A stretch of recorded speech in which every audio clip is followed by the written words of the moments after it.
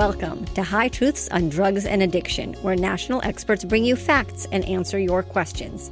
I am your host, Dr. Ronit Lev, an emergency and addiction doctor who has served at the White House and still practices on the front lines. Right here on High Truths, you will learn from experts, hear stories from the emergency department, and listen to people who have struggled from addiction. Friends, fentanyl is plaguing America. It has infected all illicit drugs, from cocaine to meth, counterfeit pills, and even marijuana. If you're around someone who may be using drugs, you should carry naloxone, the opioid reversal agent.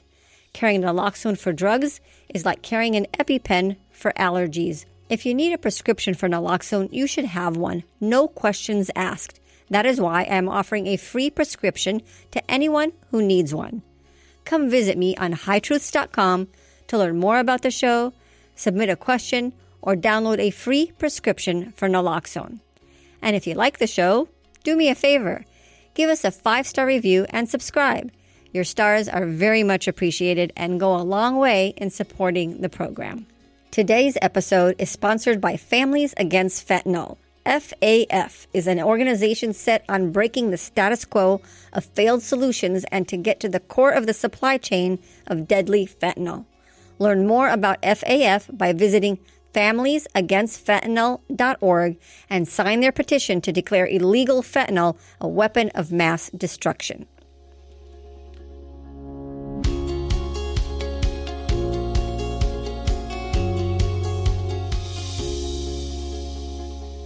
Hello, everyone, and I am once again energized to share another enlightening High Truths conversation with you.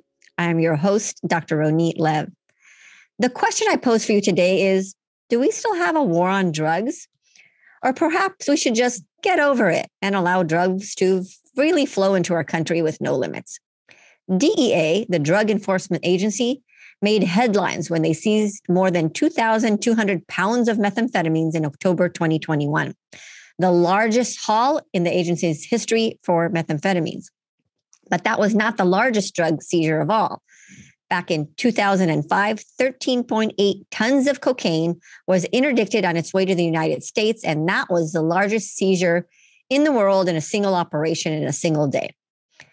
How do you feel when you hear about news about a drug bust? Are you happy for the seizure? That's much less drugs available for abuse. Or do you feel sad for the dealer? Or perhaps you feel defeated, like, what's the difference anyway? Drug exchange can be violent. People say marijuana is just a plant, it's organic, it's healthy, but those plants are protected with machine guns and weapons. Other natural plants, organic tomatoes, for example, don't need machine guns. Marijuana is not a victimless drug. In September 2020, just outside San Diego in Riverside County, 7 people were shot and murdered in an illegal marijuana grow. Deputies found hundreds of marijuana plants and 1,000 pounds of processed marijuana valued at more than $5 million. This was from a professional crime cartel. All victims were Laotian, and the mystery remains on what cartel was involved. Who fights the supply of drugs? The DEA, Drug Enforcement Agency. The DEA was established in 1973, merging other agencies into a single agency tasked with the drug control activities. What do you think about investment in reducing the supply of drugs?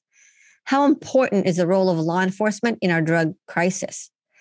I like to use the infectious disease model, as you know. In order to eradicate malaria, we needed to get rid of the swamps. Sure, we developed medications that treated and prevented malaria, but getting rid of the swamps helped get rid of the disease. Remember the Zika virus? Getting a mosquito bite while pregnant meant risk of having a baby born without a brain, anencephaly. Pretty horrific. The treatment was mosquito control. People say we can't police our way or arrest our way out of the drug crisis. Maybe true, but I also don't think we can treat our way out of the drug crisis. Of course, treatment is important, but it's not the ultimate solution. It takes a balanced approach. The opioid prescription epidemic is a model. We ended this problem by decreasing the supply of prescription opioids, not just by increasing Suboxone treatment. So supply matters. It matters a lot. And we'll never have less kids using drugs when we increase the supply and access to marijuana. We won't have less fentanyl and methamphetamine when our supply chain grows. And with that, let's hear our question of the day. My name is Ray Sweeney. I'm a chief of police out here in La Mesa, California. And over the last 20 plus years that I've been doing this job, I've seen a dramatic change in the way that law enforcement enforces and interacts with drug use on the street, from the legalization of marijuana to the decriminalization of some of the major drugs that has happened across California and other states nationally. I'm really excited to hear about your podcast, The High Truths on Drugs and Addiction, because it really affects us on a local level, and I'm sure it does on the national level. That's why my question for the DEA is, we've seen an increase in drug use and supply here locally in the streets. And with the decriminalization, that's made it more challenging for law enforcement to address those issues on the street. And I'm wondering if it's had any impact with the DEA, and if so, what are you doing to address that? Thank you. Chief McSweeney, thank you so much for your question, and thank you for the service and keeping our community safe. To answer your question, I invited someone who is very much an expert in law enforcement and drug control, the previous acting administrator of DEA, Uttam Dhillon. Uttam Dhillon headed the DEA, where he led a workforce of 15,000 people and oversaw a budget of $3.2 million.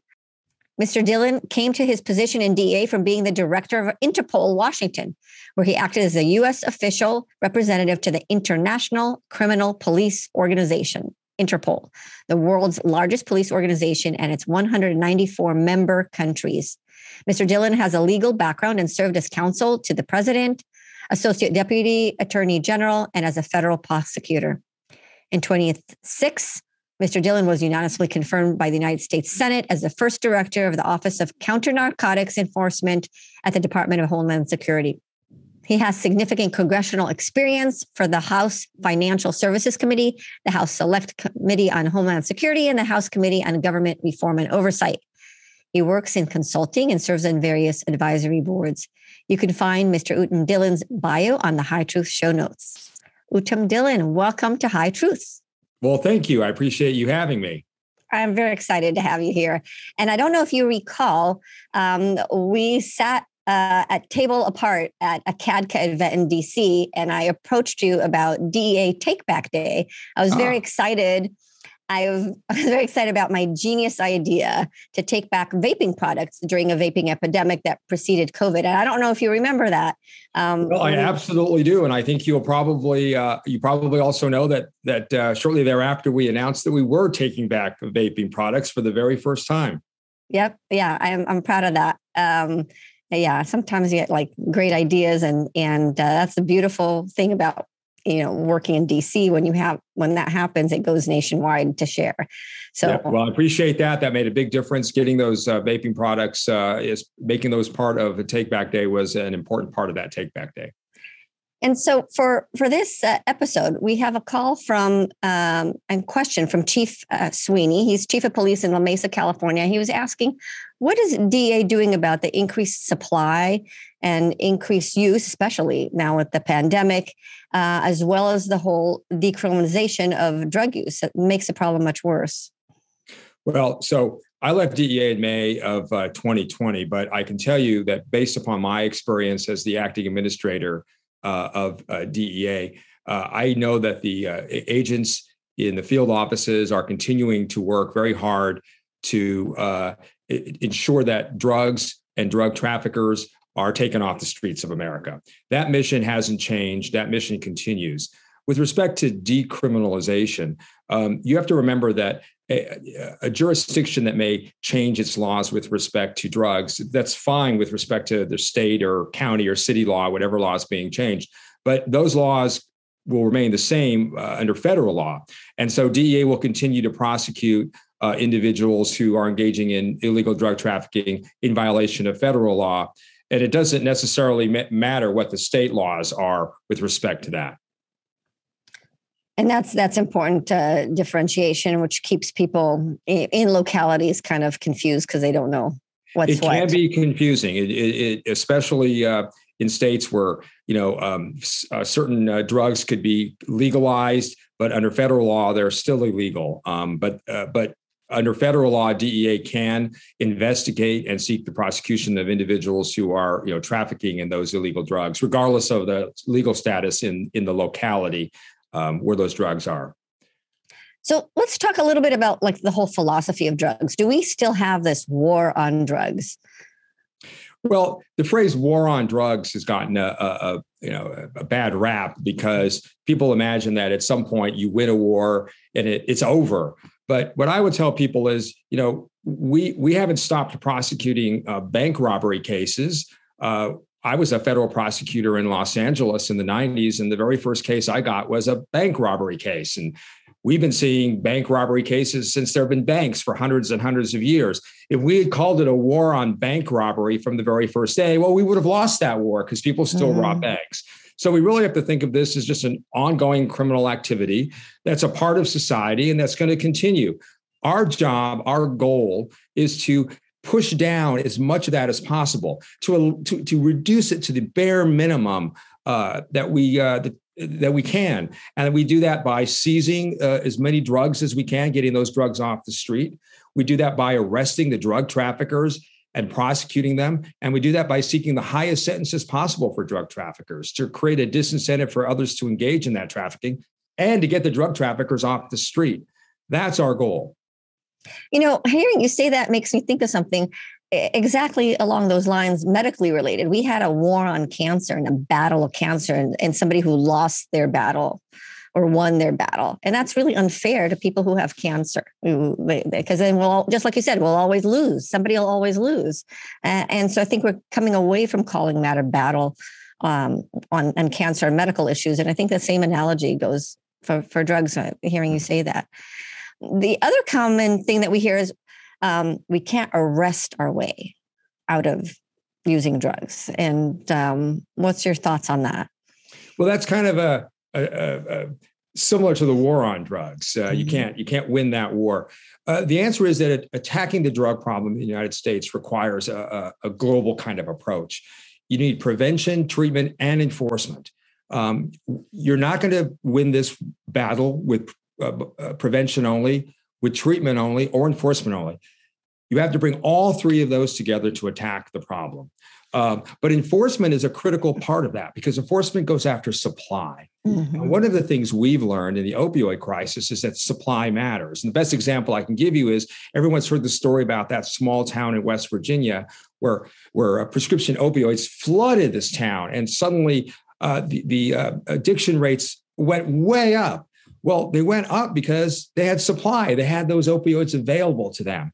That's the best evidence, I think, that supply really does make a difference. So what DEA does and what all law enforcement does is they attack the supply problem. They attack the drugs, the drug traffickers bringing drugs into our country. They take the drugs off the street and they reduce supply. So it's absolutely critical that you have that law enforcement component. And I would also say that one of the things we need to think about is how many resources we're giving our law enforcement. If you just think of one cartel, one Mexican drug cartel literally makes billions of dollars a year. DEA's budget when I left was only a few $1 billion, $3 billion, I think, per year. That may sound like a lot, but DEA has a global law enforcement mission. It's in countries throughout the world. And so it needs the resources, and other law enforcement needs the resources to aggressively attack this problem. And you're so right. The other people who say that, Sam Quinones, who is on High Truths, talked about in his new book, The Least of Us, how supply matters. It matters a lot. And you give a perfect example for that. I actually think that the opioid prescription epidemic is over, and it was over by managing the supply. It's not over by prescribing our way with buprenorphine out of it. Right. So yeah, I think that's a perfect example. Absolutely. One of the things that I'm proud occurred when I was the acting administrator is we actually saw overdose deaths go down briefly for the first time in decades. And part of the reason for that was that DEA, working with HHS and others, helped to educate doctors about just simply overprescribing. And when we saw those prescription rates drop by fairly significant amounts, we saw drug overdose deaths drop as a result of prescription opioids drop. So the answer is, when you reduce supply, you really will see a tangible benefit. And we have the proof of that. That occurred just a few years ago. Right. And to defend the medical community, I would say that prescribing was pushed on us. If we didn't prescribe, we were not considered compassionate. Laws were passed that, about the pain as a right, pain as a fifth vital signs. And there was a period of time where if you didn't prescribe and didn't give opioids, you were considered a bad doctor. Then things change, and it's always hard to re-educate anything. Well, I was told the doctors just in medical school, this is not something you're necessarily taught. And so that was one of the issues. But I think it's also really important for doctors not to underprescribe. I mean, opioids, if a patient needs it, and the doctor thinks the patient needs it, there shouldn't be a hesitation to providing a necessary medication. This is overprescribing. And we don't want, when I was the acting administrator, one of the things I never wanted was to know that somebody was suffering needlessly because a doctor feared prescribing because they feared repercussions. That was something that always worried me. And I think it's really important to find that. It's a hard balance, but it's a balance we have to find together. I agree. I call it Goldilocks prescribing, not too much, not too little. It has to be just right. And frankly, government should be out of the business of the doctor-patient relationship, because that interference caused the opioid prescription epidemic in the first place. Laws were passed that pushed prescribing, that took away triplicate prescriptions, that opened the door and took out the speed bumps for prescribing anything to anybody for any condition. And then we suffered the consequences of that. There are organizations, though, that have a different philosophy about drugs. For example, the Drug Policy Alliance is an organization that strives to normalize drugs, a philosophy I don't agree with, but they've called for dismantling the DEA, a waste of time, mass incarceration, abuse of authority, blocking research, other, pretty dramatic things. I'm sure you've faced this type of criticism. What's your response? Look, right now we're facing an overdose crisis like we've never experienced before. Last year, we lost over 100,000 Americans to drug poisoning. DEA's mission is now more critical than ever.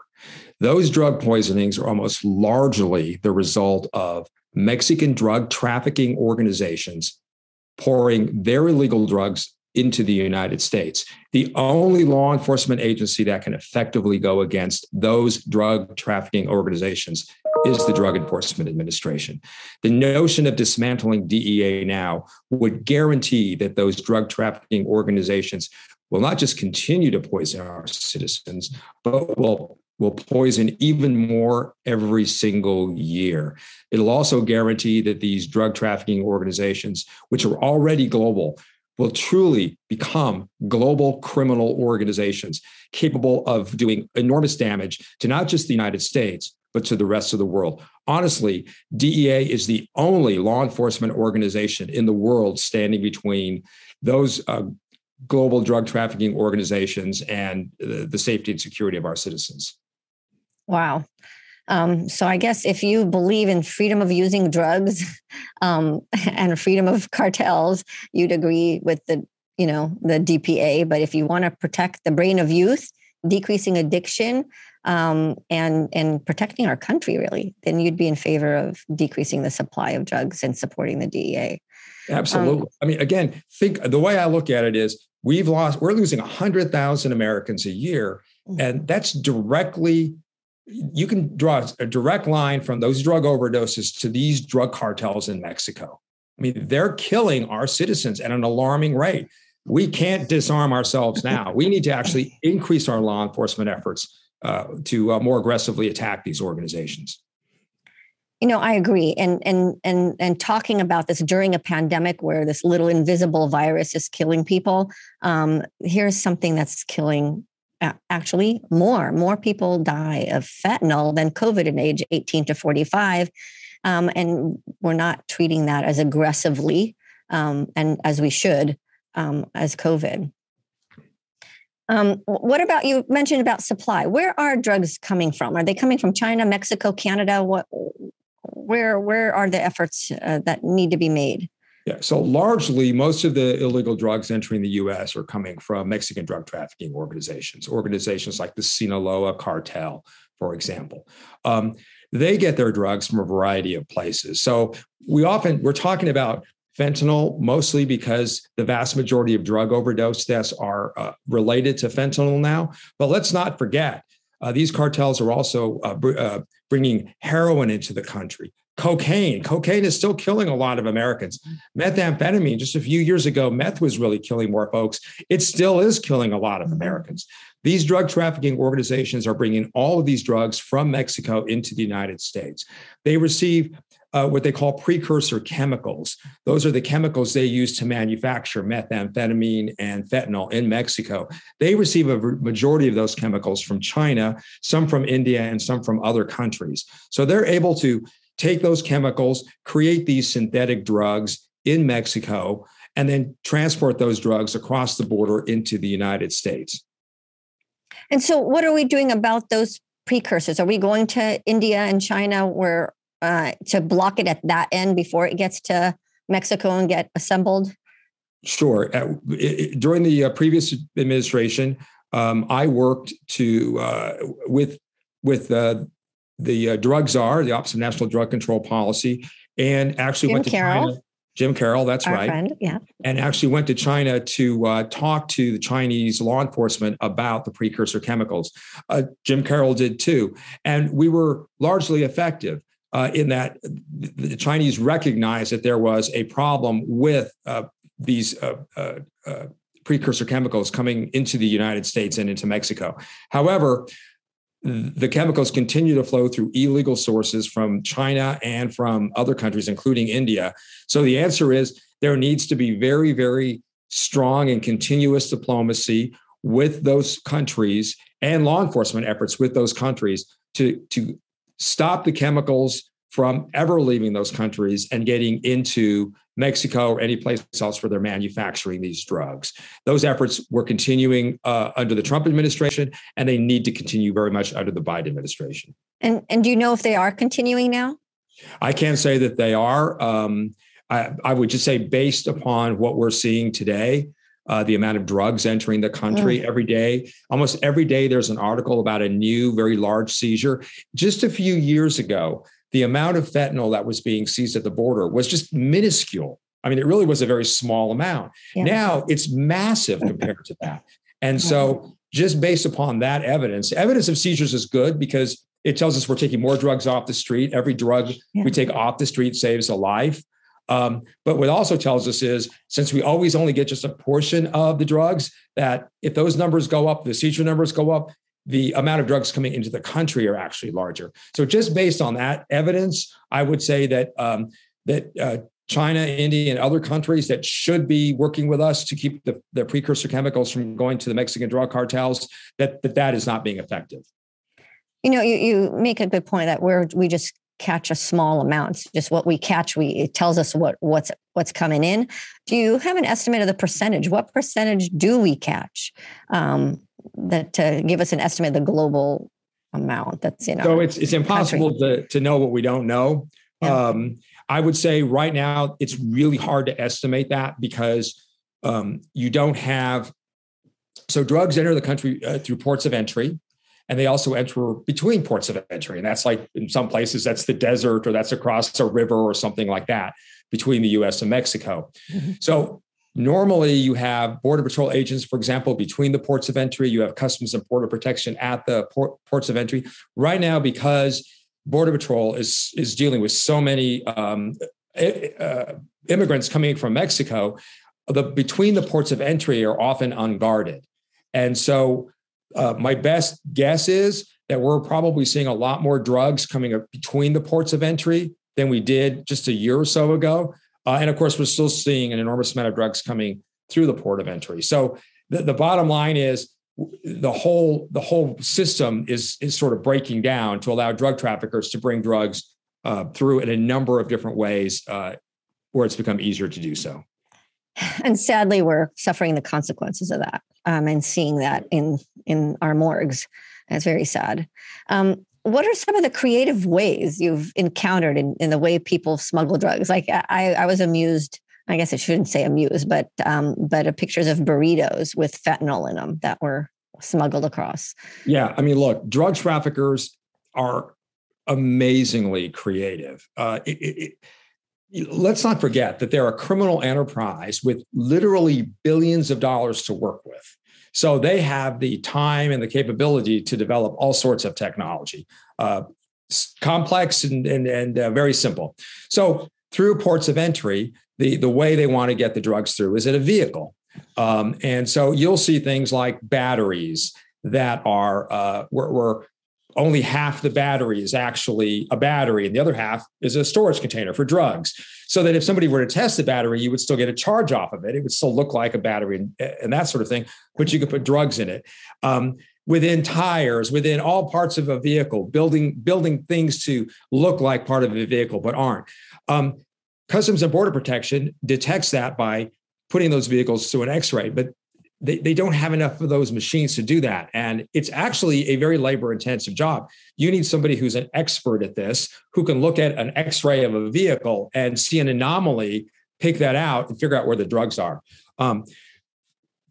We need to develop technologies that can do that more efficiently, artificial intelligence and the like, that can pick up that information. We also need the ability to pretty much scan every single vehicle coming into the US. If we had the ability to scan every vehicle this way coming into the US and an artificial intelligence capability to see the anomalies in a vehicle, we would be able to decrease the amount of drugs entering the country by a fairly significant amount. Yeah, it's amazing we don't do that more often. I did tour the border entry at Baltimore when I was in DC and got to see the CAT scans in the vehicles. And it's like, behind door number 3, this car has packages. And they don't screen every car. They have artificial intelligence and they look at the inventory and something that doesn't seem right. They X-rays or CAT scan those.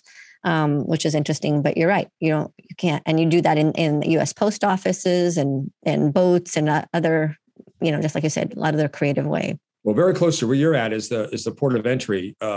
It's just in San Ysidro, and that's one of the busiest ports of entry in the country. And it is just not possible for them to maintain commerce and all of that to scan every vehicle in the way we described. And so that's where the Customs and Border Protection officers need to use their instincts and their training to identify individuals who are bringing drugs across the border, to put them into secondary so they can do a more thorough inspection. But that's, again, a very, unfortunately, very hit and miss. Drug trafficking organizations recognize that they're going to lose a certain amount of drugs crossing the border. So part of doing business. So they'll send, let's say, 5 vehicles across the border with fentanyl hidden in a secret compartment and know that they'll lose one of them. That's fine. They're going to make so much money off of the 4 vehicles that got through that the amount of money they're losing on the one vehicle that gets caught is de minimis. Yeah. And their creativity is not just in how to smuggle, but also how to make new drugs, right? And there's a whole movement that you'll tell us about now about moving to synthetic drugs versus agricultural and various creative ways in making those chemicals. Right. So this is a huge danger for us. And we saw this with methamphetamine. Methamphetamine is a synthetic drug. It's manufactured by drug cartels in Mexico. When I was the acting administrator, I had the opportunity to visit a meth so-called super lab in Sinaloa, and it was quite amazing. I mean, they flew us in a helicopter to the middle of a jungle where this lab was manufacturing methamphetamine, by the way, polluting the environment because these drug traffickers couldn't care less. There was a small river nearby that was obviously being polluted as they poured the chemicals in there. And so they have the ability to manufacture these without worrying about the growing cycle. So heroin is a product of a crop that you have to grow and water and tend to. You have to cultivate it, then you have to, cut it down. You have to process it. There's a cycle to that. It's expensive. It's labor intensive. It takes time. Methamphetamine and fentanyl, which is a synthetic opioid, doesn't require any of that. You manufacture that in a laboratory. So the cycle isn't months, it's weeks to get that done.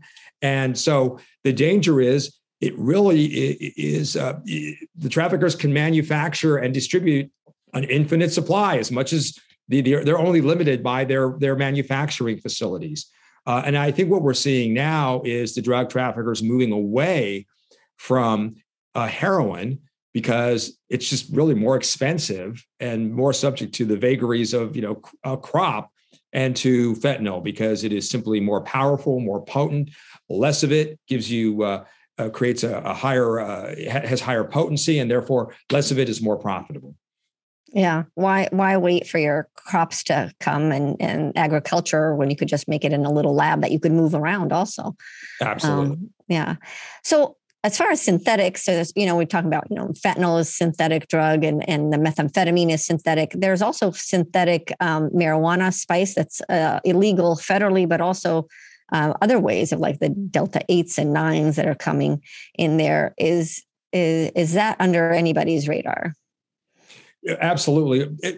And I think if I understand you correctly, when we talk about synthetic marijuana, it's not really marijuana. It's just another kind of a drug that is called marijuana or synthetic like marijuana. Spice or K2, where the core chemical of it is like the cannabis molecule, but then they change it around. Right. Just like the fentanyl analogs are made differently, and the cannabis molecule is made differently. Absolutely. When I was at DEA, we were definitely focusing on that, and focusing on. There's also that's part of the extraction process where THC is extracted from marijuana, which, by the way, can be very dangerous. People blow themselves up. They create a lot of it's a toxic environment and that sort of thing. But yes, and people die from that high concentration. Right? Yeah. Right. People don't. One of the things that people don't fully appreciate is that marijuana naturally doesn't have THC that high, but people have been now changing that so that the THC levels are going up and up. And then when people extract that and then put it in a very high concentration, nobody's ever tested that on human beings. And so the results it's a very dangerous thing to do. I would urge people not to do that. I see the test results because they come to the emergency department. It's not good. In one of our episodes with Libby Stute, who's a psychiatrist in Colorado, she very eloquently says that the very high potency THC is more like methamphetamine. It acts, people behave in that way rather than what people think of marijuana. It's really critical that we do that there be research on that, because I think people think because it's THC and extracted from marijuana, it's safe, but it's such high potency. We just don't know what it's going to do to people. And I think I've seen studies showing at least some brain damage to young people who use high potency, and increased addiction and associations with psychosis that could become permanent. The marijuana plant that not only just affects people's brain, it's affecting our lands, and just there's huge amounts of public lands that are being used by these cartels to grow marijuana, poisoning our land, poisoning endangered species. It's estimated that the amount of money to clean that up is more than cleaning up an oil spill. And later on, I will have a podcast with an ecologist who will talk to us about that. But is DEA working on protecting our public lands from this kind of contamination? Certainly, when I was administrator, I assume that continues. I will say I had the opportunity to visit one of these illegal grows in California. Mm-hmm. And what we're talking about here is drug cartels will take over a piece of land, national forest or a state forest in a very remote area. They'll find a location. Oftentimes it's very slopey and mountainous, where they have access to water, and they will grow marijuana. And they will use fertilizers that are actually illegal or banned in the United States. They will get illegal fertilizers. Pesticides. Pardon me? Pesticides. Yes. I mean, basically what they're doing is these are and pesticides. You're correct. Fertilizers and pesticides that are illegal in the US, and they'll poison our environment. They'll poison our water supply. They're also stealing water. So water up in California always has water issues. So, up in the mountains where the water is coming from, they'll divert enormous amounts of water to feed marijuana plants. Marijuana plants actually require a tremendous amount of water. So they're taking water to feed the plants. They're poisoning the environment. Animals that eat this marijuana become those pesticides and fertilizers and the like get into their system. So anybody who was actually maybe hunting those would and eating them afterwards would discover that they're actually eating all of these things that are banned in the US, but they're being brought illegally here. So these illegal grows are really terrible for the environment. And it's one of the things that DEA was focusing on, but it's something that people need to understand is happening. This is not without cost. Yeah. So let's talk a little bit about drug scheduling. I'm a physician. Every 3 years, I pay DEA $731 for the privilege of prescribing medications. And can you talk a little bit about rescheduling certain medications? So, for example, gabapentin is not on the schedule, and yet when I review medical examiner data of what people die from, that's high on the list. So, look, there's a whole process for that. DEA works with HHS. And so there is a process for scheduling that requires, scheduling is done based upon a review of the particular drug, and that's not done by DEA. That's done by others at HHS. And then once they've drawn their conclusion, for example, something that's in Schedule 1, which means there's no medical use, if they draw a conclusion that a particular drug fits into that category, then they make a recommendation, and there's a whole regulatory process to make that happen. But when it comes to scheduling, there's something else I'd like to mention. Mm-hmm. There's something called emergency scheduling, where DEA can decide on its own to put something on the schedule of drugs, of illegal drugs, on an emergency basis. And DEA did that several years ago with respect to fentanyl analogs. Now, fentanyl analogs, as you know, but let me just say for your audience, are fentanyl-like drugs. They're drugs that are like fentanyl, but something in them has been slightly molecularly changed. So they're not exactly fentanyl. And the scheduling works based on the molecular structure of the drug. So if you create an analog that gives you the same effect as fentanyl, but it's not covered by the schedule, then it's harder for us to prosecute drug traffickers trafficking in that analog. So a few years ago, DEA saw that drug traffickers were making these analogs because they were trying to evade prosecution. And so DEA emergency scheduled those analogs. And that scheduling expired several years ago. And since then, Congress has been doing temporary rescheduling of these analogs. That's going to expire, I believe, February 18th. And so this is a big deal. And I'm surprised that Congress hasn't been able to just do the emergency scheduling, given the fentanyl crisis, the overdose crisis we're facing today. But I think it's just important to recognize that if these fentanyl analogs are not scheduled, permanently scheduled, drug trafficking organizations will be able to create these analogs, and it will be much, much harder to prosecute drug traffickers who traffic in these fentanyl analogs, which basically is going to mean that we will be flooded with fentanyl analogs, and it'll be very difficult, if not impossible, to prosecute the individuals killing our citizens with these drugs. So emergency scheduling is only done by Congress. DEA cannot act on that alone. No, DEA has emergency scheduling authority, which I believe goes for 2 years. But once that period is ended, DEA cannot redo it. Congress has to do it. So the regulatory scheme is it's an emergency. DEA can use this emergency authority that it's been given to do the temporary scheduling. And during that period of time, then, if the drugs need to be permanently scheduled, you can go through the normal process of scheduling them and getting them on during the 2 years, or Congress could act to schedule them. But you have to remember, scheduling a single drug can take itself years. And so, if you require the federal government to go through the process of scheduling every single analog, that means going through the whole testing process that we have to go through. And all the traffickers have to do every time we schedule something is change it a little bit again. And then we have to go through a process that'll take potentially, if not months, years to do.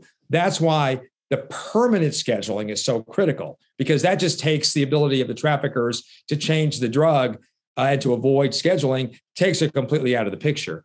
And I'm hoping that Congress will act to permanently schedule on before the deadline of February 18th. And that's to do all the analogs, all the fentanyl. All the analogs, yes. Would just be I think the legislation is a little different from, it's changed from time to time. But the bottom line is this: fentanyl and any of its analogs would be scheduled. Right. And I don't know if there's any of those fentanyls that say have a medicinal value that they wouldn't want to be in a Scheduled 1 and keep them as a Schedule 2 like fentanyl is. Right, exactly. And look, there's a process. That's been one of the concerns. If you schedule everything, are you taking out a potential useful drug? The answer is, remember, DEA does authorize research on Schedule 1 drugs. So if a pharmaceutical company or a university doing research decided that this particular fentanyl analog had some potential medical value, they would simply apply to DEA so that they can do research on that Schedule 1 drug. And if they can demonstrate that it does have some useful purpose, then you go through the normal process and it gets scheduled into an appropriate place, Schedule 2 or Schedule 3 or wherever. Right. But at this point in time, 2022, with 100,000 people dying, a whole airplane a day of people dying from drugs, I don't see the benefit of keeping those doors open. I think we need to close the doors and then make exceptions instead of the other way around. You're absolutely right. It would be, I'm trying to search for the right word, crazy to let the scheduling expire. It would be truly a disaster. For devastating. Our country. What about, so we're talking about scheduling. There's a whole controversy about, like, should marijuana be on the schedule? Should be legalized federally? If any of those things happen, whether it becomes legalized on a federal level or scheduled on a federal level, how would that change what DEA does and approach to marijuana? Well, if there was a decision to change the scheduling, it would no longer be a Schedule 1 drug. So that would change how it's enforced. It would be, if it was moved to Schedule 2, for example, then it would be like fentanyl, as we've talked about, which has a useful medical purpose. If somebody finds that marijuana does have that. So that would change how it's dealt with. One of the things that I should mention, though, is I was talking about the illegal grow in California. One of the things we've seen, and policymakers need to very seriously consider and think about, is as states have legalized marijuana, and states do it in various forms, sometimes for medicinal, sometimes for recreational. There's a whole patchwork of ways states have done this. By doing that, they've also created a very lucrative black market for marijuana. So almost every state where it's been legalized in some form or another has a taxing scheme for marijuana and that sort of thing. Not surprisingly, the drug traffickers use the ability to now grow marijuana more freely in those states because it's legal, but they don't go through any of the process of paying taxes and business licenses and that sort of thing. And the end result is their marijuana is cheaper than legal marijuana. And so you see in places like Colorado, where marijuana has been legal for quite some time, thriving black markets, thriving criminal enterprises engaging in the illegal marijuana trade. And that's something that policymakers need to think about. And I feel like as people talk about what we do with marijuana, people don't talk about the fact that legalization has actually created this very large market of illegal marijuana to evade all the regulations that relate to legal marijuana. That's just one issue that people need to think about as they think about the marijuana issue.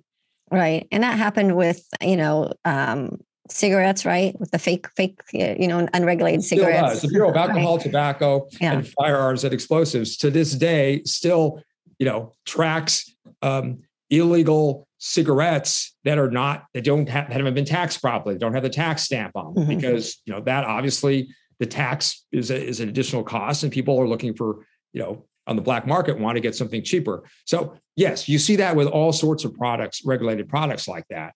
And it's important that you have a regulatory scheme that can deal with that.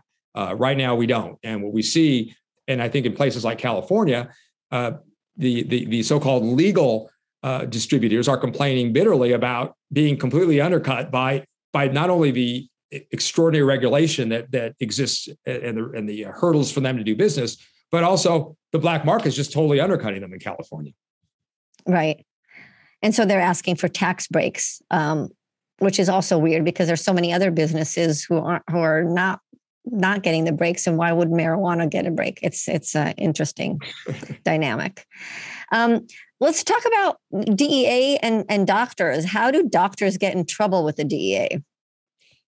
Well, there's a couple ways doctors can get in trouble with the DEA. What I mostly saw was doctors that were overprescribing. And we talked a little bit about overprescribing earlier, and I want to be really clear about this because I think doctors have a high sense of paranoia about DEA and prescribing practices. I never saw a doctor that was brought. So there's a whole process in DEA. If doctors have to, they're called registrants. You have to register with DEA, as you know, to be able to prescribe these. I'm one of them. Yeah, I'm on your list. Yes, and so we would see. And as the any administrator or an acting administrator is the final arbiter of whether to how a doctor's registration should be treated, whether it should be taken away, whether it should be suspended, that sort of thing, if they've engaged in some sort of activity that's inconsistent with their registration. What I saw were doctors where they were just very clear cases of abuse, of overprescribing, of engaging in illegal activity, of basically selling prescriptions and that sort of thing. That's what DEA was focused on when I was there.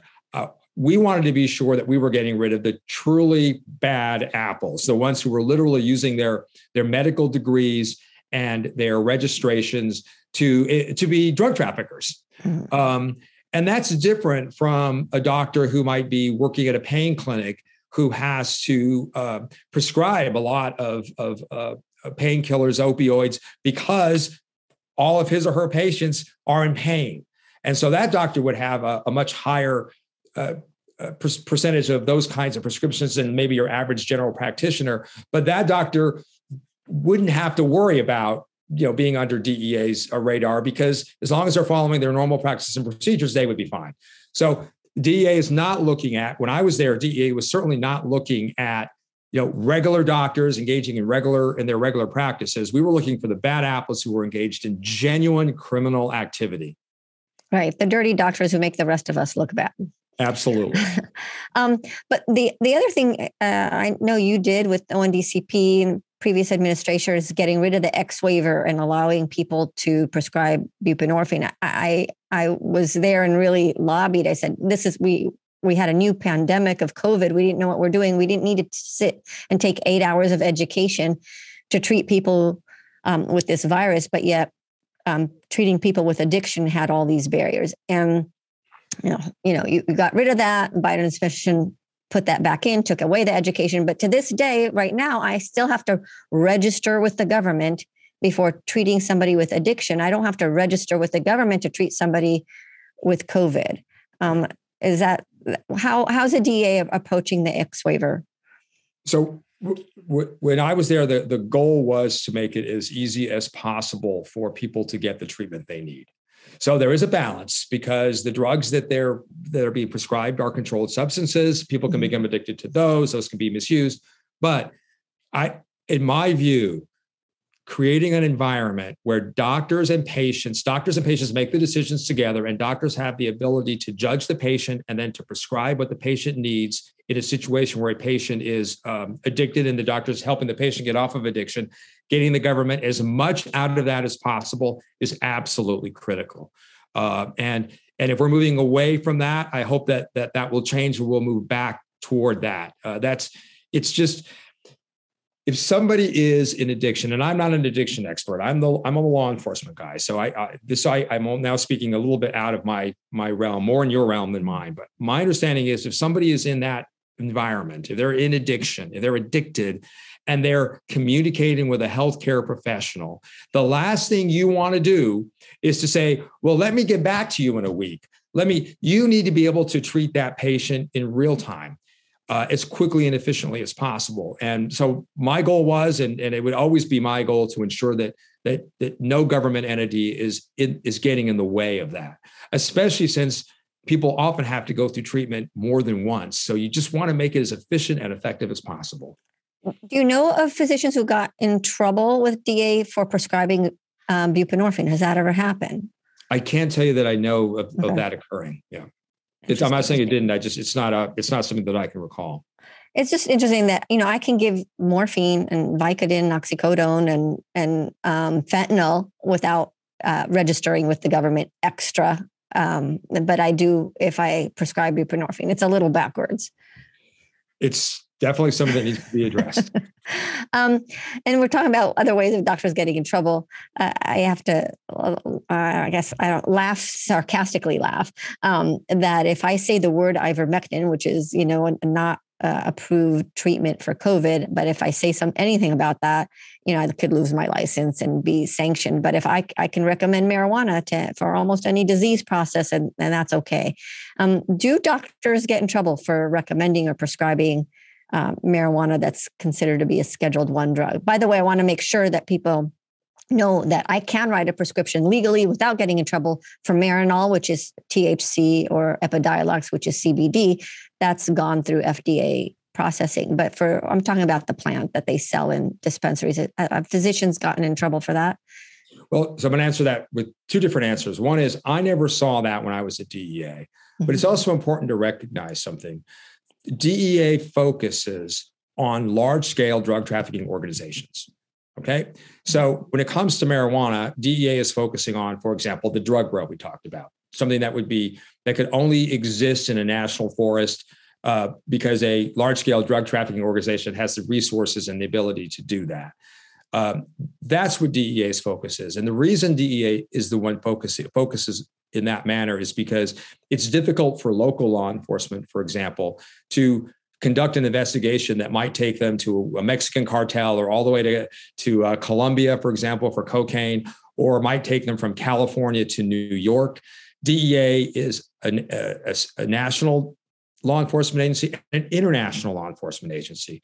And so those resources are focused on large-scale, global, or international drug trafficking organizations. So when you talk about, marijuana, and people often imagine that DEA is focused on some sort of somebody selling marijuana on the street or whatever. That is not what DEA does. Mm-hmm. Yeah, you're at the higher end of the global market, not on the micro end. Correct. Let's talk about some grand solutions to the drug problem, especially fentanyl. You and I both serve on the advisory board for Families Against Fentanyl.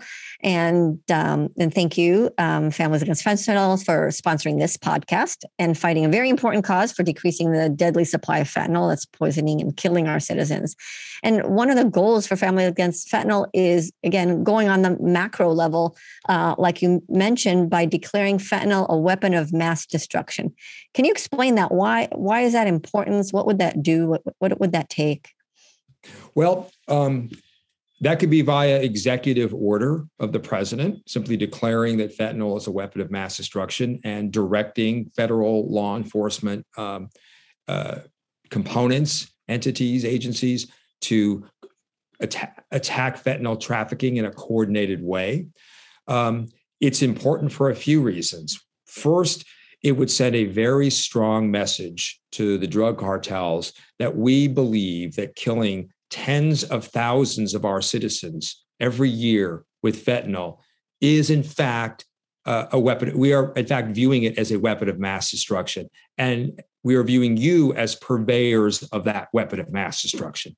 It would help coordinate resources like DoD resources, Department of Defense, ensure that Homeland Security and DOJ and the Department of State, they all have resources that focus on counter-drug efforts. The president could order that they be brought together to more cohesively and effectively attack drug trafficking in Mexico and throughout the world. So it would have a very positive effect, both in terms of sending a very strong message, as well as a practical effort in terms of bringing together those government entities that could more effectively attack drug traffickers that are bringing fentanyl into the United States. And one of the ways to accomplish that is for an executive order. Is there other ways to get that done? Sure. Congress could act. Congress could do it through a resolution, for example. The House or the Senate could pass a resolution. There could be legislation. There are a number of ways of doing this, but I think the goal of Families Against Fentanyl is to raise that profile and get that energy directed at attacking the fentanyl problem. It is a desire for a recognition of the number of people that are dying every single day from these fentanyl overdoses, and a recognition that the large amount of fentanyl that's killing these folks, the majority of it that's killing these folks, is coming from these Mexican drug trafficking organizations. And we need to acknowledge that, and we need to aggressively attack these organizations. And Jim Rowell, who started Families Against Fentanyl, lost his son, Tommy, and he was able to trace the fentanyl that his son bought to China and suing the organization from China that killed his son. And would that be easier if fentanyl was declared a weapon of mass destruction? I don't know if that would. I don't know how that would impact, litigation, but I think that, again, it would send an important message to the Chinese, also to the Indians who are, sending precursor chemicals to these drug trafficking organizations, that the U.S. is viewing fentanyl in a much different way. A weapon of mass destruction is something that is capable of killing, many people at one time.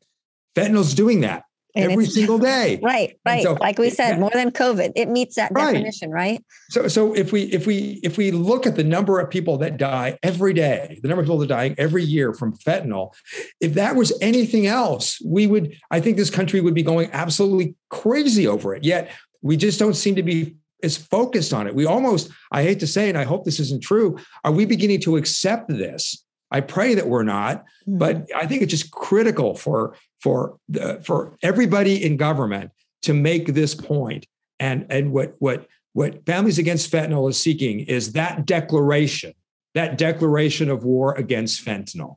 And it can be done through an executive order by the president, and that I think would be a very important next step as we fight these drug cartels. Yeah, if anybody is listening and wants to join that effort, they can sign the petition that Families Against Fentanyl has on their website. And maybe the problem is that, I don't know if it is that, well, okay, you want fentanyl to be a weapon of mass destruction. That sounds more like a nuclear war kind of effort, or some uranium that should be a weapon of mass destruction. How is fentanyl different, and why fentanyl and not methamphetamine or cocaine or other drugs? Well, right now, fentanyl is just taking more lives. I mean, more people are dying from opioid overdoses than anything else. But look, as a former DEA administrator, let me tell you, methamphetamine worries me too. Meth kills people a bit more slowly, but it kills an awful lot of people in this country. And so does cocaine. When I was a prosecutor in the 90s, cocaine was the big thing. Crack cocaine is what we were going after. We were focused on the cartels in South America that were growing and distributing cocaine. It's still killing a lot of people. We can't lose sight of any of these drugs, and the fact that all of them are part of criminal enterprises that are poisoning our citizens, killing our citizens, all to make money. That's what this is all about. All it's about for them is profit.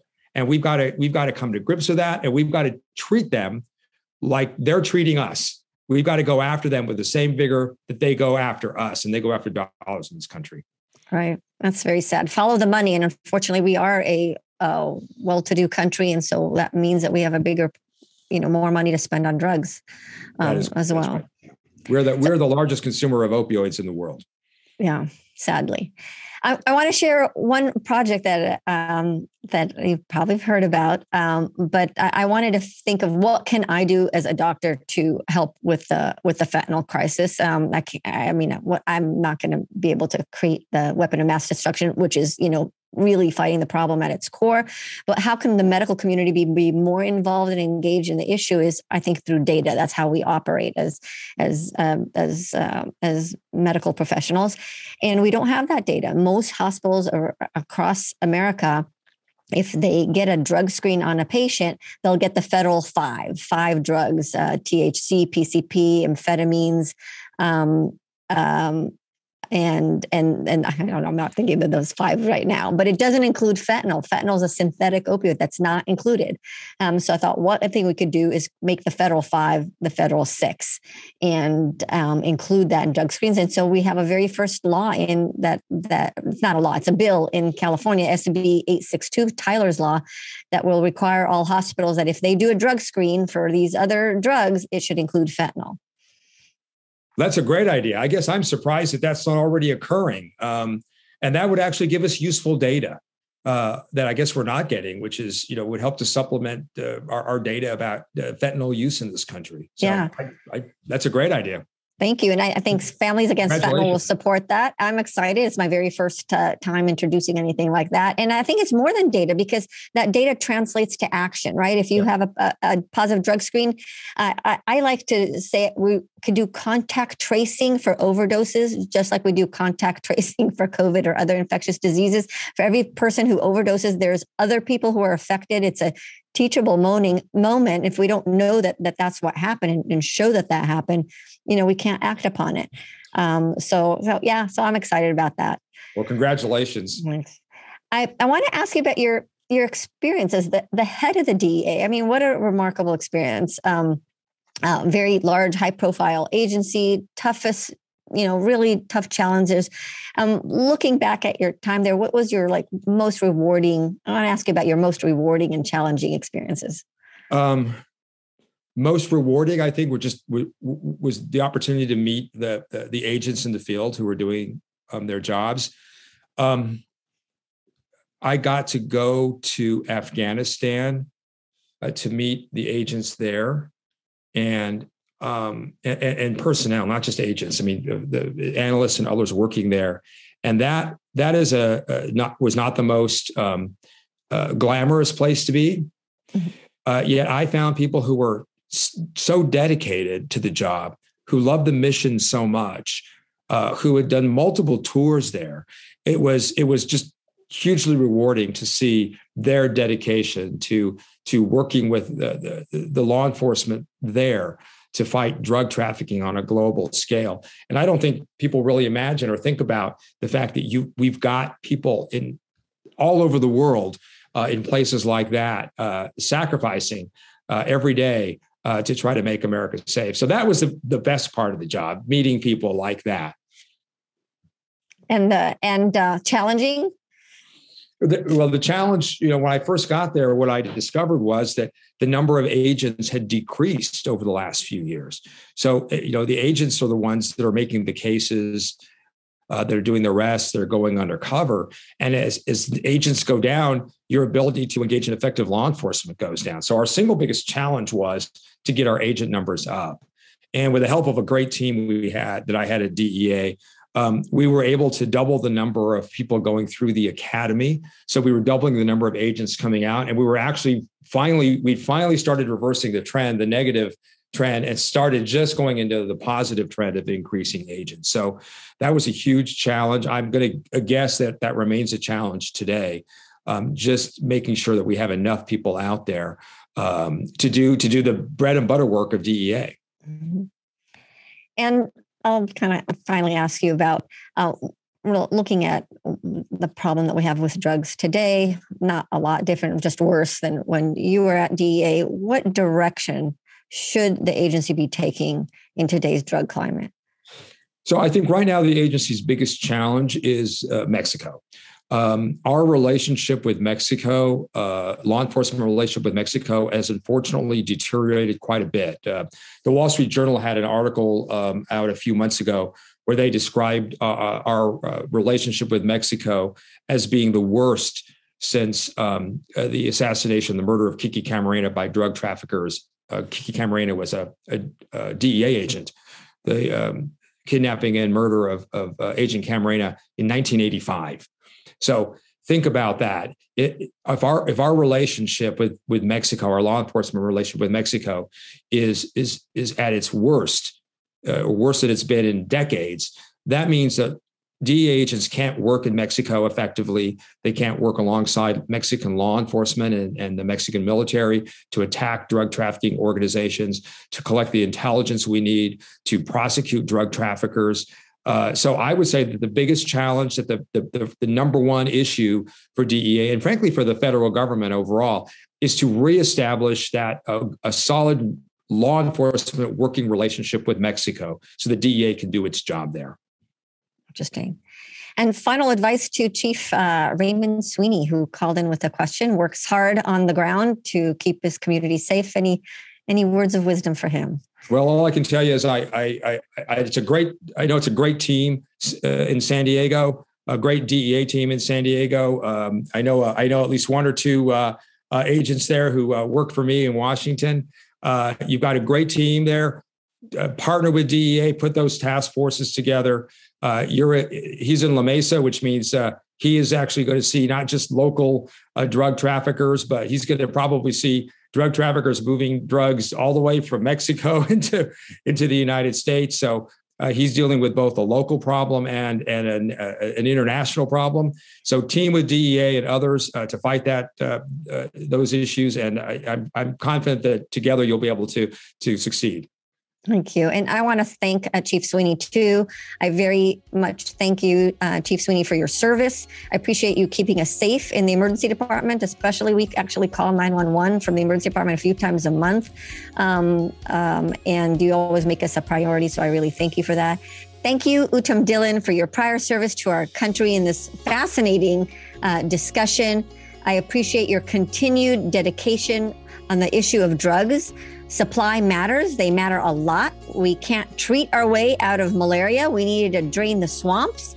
And now we need to drain the swamp of supply of drugs that's entering our country and killing Americans. Thank you so much. Thank you for having me. Thank you for listening to High Truths on Drugs and Addiction, where national experts bring you facts and answer your questions. This week's episode would not be possible without the generous support from our sponsor. A sincere and warm thank you to FAF, Families Against Fentanyl. Visit familiesagainstfentanyl.org and sign the petition to declare illegal fentanyl a weapon of mass destruction. Make drug dealers think twice and 3 times before peddling killer drugs. Our producer is Dave Rivas from Davey Boy Productions. I am your host, Dr. Ronit Lev. We hope we brought your day a little bit more high truths.